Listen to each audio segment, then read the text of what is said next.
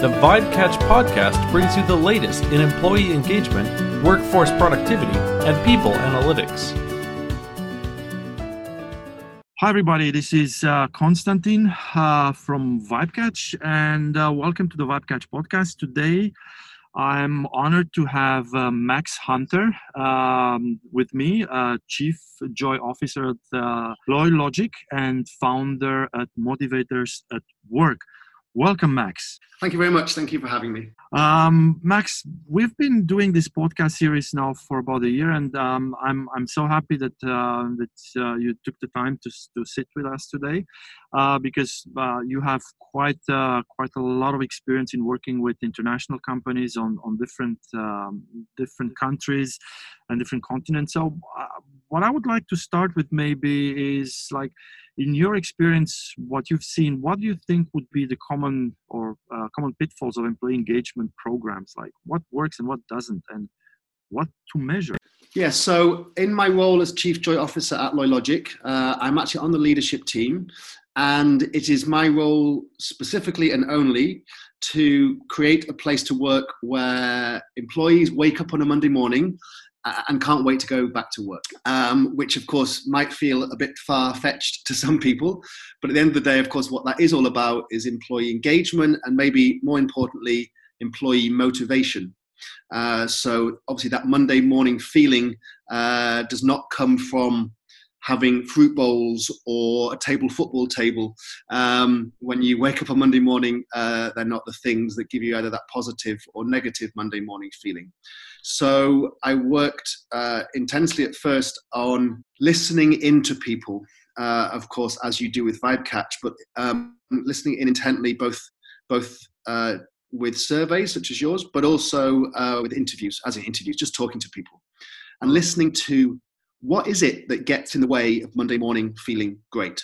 What is it that gets in the way of that Monday morning motivation? But you've got to really listen to lots of different people in lots of different areas, probably more importantly from the ground up, of course, from the not just the leaders. And once you've listened, really listened, you get a feeling for what stands in the way. And now what stands in the way is often some things that are not that easy for the leaders to hear, right? Because from the top, they don't understand it at first. So the big pitfall, first of all, the hardest thing is to get the leaders to listen, okay? Because they'll jump very quickly to, well, that's because my people are lazy, or that's because my people aren't smart enough, or they're not motivated enough, or they're not innovative enough, or they don't care enough. That's the view they have from the top.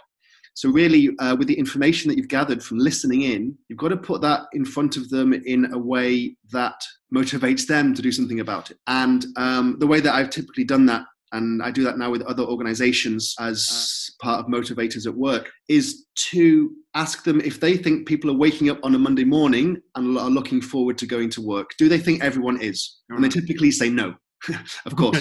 And then you say, well, what if they were? Would that make a difference to your organization? They say, well, yeah, of course. Of course, even the most numbers people get that fact. And so then they want to start listening. And then you can talk to them in stories about what gets in the way of Monday morning motivation. Yes, the numbers help. You've also got to put some stories behind it. The story of Steve, and this happens. And then they start to realize what it's like working on the front line, so that they start to realize, okay, so if we did this for Steve instead, then he would be more motivated and be more productive. So the big pitfall is not getting leadership to buy in, because if they're not bought in, then you're constantly pushing water uphill. This is something that this is so great, because this is something that we also faced many times in that sense, that leadership in a sense does not probably know what's happening below, if you want to say that.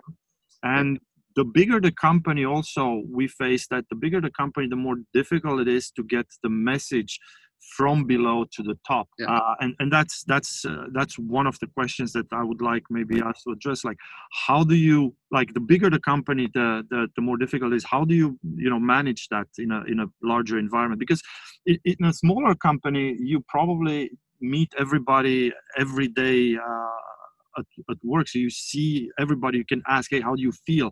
You can see some of the problems happening right in front of your eyes. But the bigger the company, the more challenging it is. Yeah, absolutely. The more levels of hierarchy, the more people, the harder it is to have that empathy for everyone in the organization. You're absolutely right. And that you need to find ways to close the gap, as it were. Yes, constant information flowing, yes, from the top down, but also from the bottom up. So everything from the kinds of information that tools like yours provide, Vibecatch, to constantly get a temperature check for how are we doing with that kind of motivation. Let's try one or two things. Let's see how it shifts. Yeah. And so they start to get a belief that this stuff makes a difference, not just from a being nice to people perspective, but from a business perspective. And I think that's one way. And the other way, of course, there's other ways to increase the flow of information throughout the company. So yeah, your kind of tool is definitely also one of them, but then also things like employee communication tools, things like Spencer, or things like that, or workplace, things that show the people at the top as well as the people at the bottom that there's lots and lots of human beings here, because then the empathy starts to grow. And there's two elements here. One, there's this common perceived myth that you can either focus on doing business or you can focus on being nice to people. And leadership often say, okay, every bit of time and investment that I spend on being nice to people is investment I'm taking away from the business side. And we need to get out of that binary thinking, it's either or, to no, it's not about being nice and being stroking people, and it's not really about that. Or it's that. And if you can get people to wake up on a Monday morning with that motivation in their hearts, it's good for people and it's good for business. And the key is to really dig into what drives that. So that's absolutely huge. To be able to get the mindset away from it's either people or it's business. What a lot of people forget is that businesses are done by people, with people, and for people. So it's not like a machine that does business. It's just it's people. Like in sales, you sell to other people. You don't sell necessarily to other businesses. Of course, the business has a legal entity, but you sell to people. Yeah, of course. I think everyone pays lip service to that. Every leader will say that. Our most valuable asset is our people. But then how do they act on it? And do they really believe it? Because unfortunately, our current operating model for our organizations was designed pretty much during the time of the Industrial Revolution, which was when things were mechanical. It was a machine where people had to do the same repetitive task 1,000 times a day, clock in, clock out. And so we built our organizations like machines. Unfortunately, the model remains in place. So whilst people say people are our biggest asset, they typically still seem to say, well, there's either the machine side, as in the getting stuff done, or the people side. And that's a big weight to shift. But that's where things like this constant communication from the bottom up through tools like Vibecatch, but also through other digital means, and of course through simple human interaction, increase that sense of empathy to start to influence leaders to realize that it really is about people, and that when people's motivation can be measured and looked at and quantified, but also believed in stories, that starts to shift the paradigm. Fully agree, Max. Fully agree. And building on top of that question, because we talked about the bottom up and the top down approach. Who would be responsible for employee engagement in a company, and how to make that clear? Because what we face is many times that we meet with HR managers who say, well, we are responsible, and then leaders are like, no, we are responsible. So then there is kind of like maybe a misconception or a misunderstanding of who is responsible, if any, or are we all responsible? Yeah. Short answer is all. Longer, slightly controversial answer. Okay. Each leader should care about the motivation of their team. They are the one that has the most contact. They're the ones that set the tone. They're the ones who create the conditions for whether a person wakes up on Monday morning looking forward to go to work or with a pit of dread in their stomach. At the end of the day, my team, my leader will be the ones that dictate that in truth.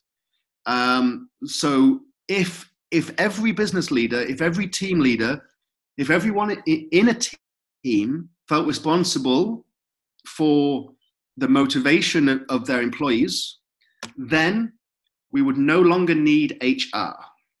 That's the controversial bit. We wouldn't have, maybe for the legal stuff, recruitment stuff, but not for the most important stuff. However, we're a long way away from that. So this is a big message to HR in my perspective. Create a focus on that listening into the organization within HR. Create a focus on then trying to influence or tell these stories and this information to the business leaders, because HR has a huge role now in taking us from leaders who only care about business results to leaders who realize the importance of the people on those business results.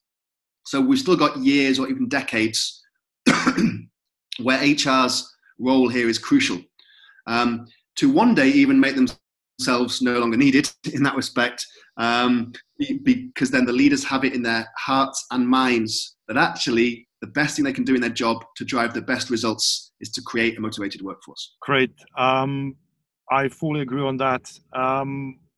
There's a saying that people don't leave companies, they leave bad managers. And I'm sure you've heard this before. What would you say how to spot the signs of bad management, and what can we do, practical steps to spot that and to avoid that? Yeah, so whilst I do partly agree with the statement, people don't leave companies, they leave bad managers, of course it has a huge impact. I think for me, the bigger answer or the bigger kind of question is, what is it in the system of our organization that allows those bad managers? I believe more in the phrase, don't blame the player, blame the game. Because in a game or organization that doesn't allow bad management, that would never happen. But the organizations typically allow bad managers to not only be that, but sometimes to thrive and go higher and higher, because they are either producing results, seemingly short-term results, or because they are putting themselves in the best light.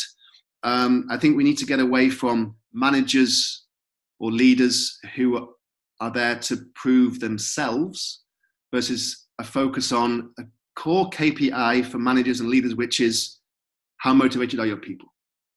Because we're too focused on the non-people side of management and leadership when we measure leaders and managers, right? We talk about KPIs for them like sales or profit or productivity or whatever. I've rarely seen a KPI for a manager or leader which is the motivation of your people. And if that was the top KPI, if that's what the game focused on as what winning means, then we wouldn't have players, as it were, or bad managers who are allowed to focus on their own personal results at the cost and detriment to their people. I love that. I love the meter of the happiness of the people, the measurement. I think that a lot of companies don't, even countries, we're measured like a country is measured by a GDP, but never a country has been so far measured about the happiness factor. Like how happy is a country, and putting that down, going further down to companies and to teams, like how happy and joyful is your team, because that eventually leads into a more productive and a more profitable team and eventually company. Indeed, and just to help you and others, there is a country which focuses on happiness. The country of Bhutan has a gross national happiness index. Oh. And actually a person in the government whose key focus it is to look at that. So it has started, but yes, obviously in kind of Bhutan is not necessarily the biggest country in the world, but it has started. And yes, I had the job on the leadership team of Chief Joint Officer where that was my key focus. But what made it difficult at times was it was not a KPI on the manager's radar. And actually, as I say, happiness is a great word for people that get it. But unfortunately, a lot of business leaders think happiness is a nice to have. Does that mean they sometimes worry, if I get my managers to focus on happiness, they'll do anything they can to make sure my employees aren't complaining. So therefore they'll take it easy on them. They'll make their life easy so they've got no problems. That's why I would focus more on motivation, because if you're motivated to go to work on a Monday morning, that's a very different KPI in my perspective, in terms of, it's not just, I've got an easy life, but I've got a life that I look forward to at work. And by looking forward to means also therefore making a difference, which is good for people and good for business. I agree, and because you mentioned the happiness, that managers don't focus on happiness. I think that one of the reasons is why is that? Because they don't see any profitability in that. They don't see numbers. Like, okay, if Max is happy, like, what does that translate for me as a leader or for the company in itself? How can I monetize, in a way, Max's happiness, right? So, and a lot of managers, I feel that they don't really understand that actually happy employee engagement and happy engaged employees, actually the spillover of that is not only well-being but productivity and profitability of the company. So if you have really, like you mentioned, if you have employees that are happy to come on Monday morning, that can't wait the weekend to, like, there is no weekend basically in that sense, like as a mindset, then obviously at the end of the year, at the end of the month, you can actually see that happiness quantify into profitability and eventually more revenue, better customer satisfaction, and etc. Yeah, absolutely. And at Motivators at Work, we've distilled all the work I did as Chief Joy Officer into a framework as well to understand the key drivers of that motivation. It's called The Roots and Fruits. You can find it, I'm sure, on our website at Motivators at Work, or indeed on my LinkedIn profile. But to try and make that motivation tangible for leaders, what are the key factors that drive it, and what impact does it have? So, for example, if you increase people's sense of belonging, there will be less siloed mentality and more collaboration. If you increase people's sense that they're doing what they love and they don't get overruled, that's where you get more innovative. Because often leaders say, people are doing siloed thinking, they're not working together to make great stuff, they don't care about where we're going. My people aren't innovative enough. We need more innovation. I mean, we hear that all the time. We need people to step up and take on more responsibility. Once you ask leaders, what is it that kind of keeps you awake at night with your people, those things always turn up. And then you can turn that around and say, okay, then let's look at what's hampering those things. Let's look at the game, not the players, and see how we can unlock the key to all that. Because you employed great people. I'm sure when you were in the interview with them, you didn't employ them believing they weren't those things, but something in your system is hampering them from doing so. So to really then look at what are the key actions that we can take to unlock the things that are keeping you awake at night. Max, thank you so much for this insightful interview. And for our listeners, you can find the links of Max Motivators at Work and LoyLogic, as well as some other resources in the podcast description. Thank you so much. And until next time. Real pleasure. Thank you very much, Konstantin. Thanks for listening to the VibeCatch podcast. Visit our website, vibecatch.com, for more resources and insights on employee engagement, human productivity, and HR technology. Don't forget to subscribe to get the latest podcast right in your inbox.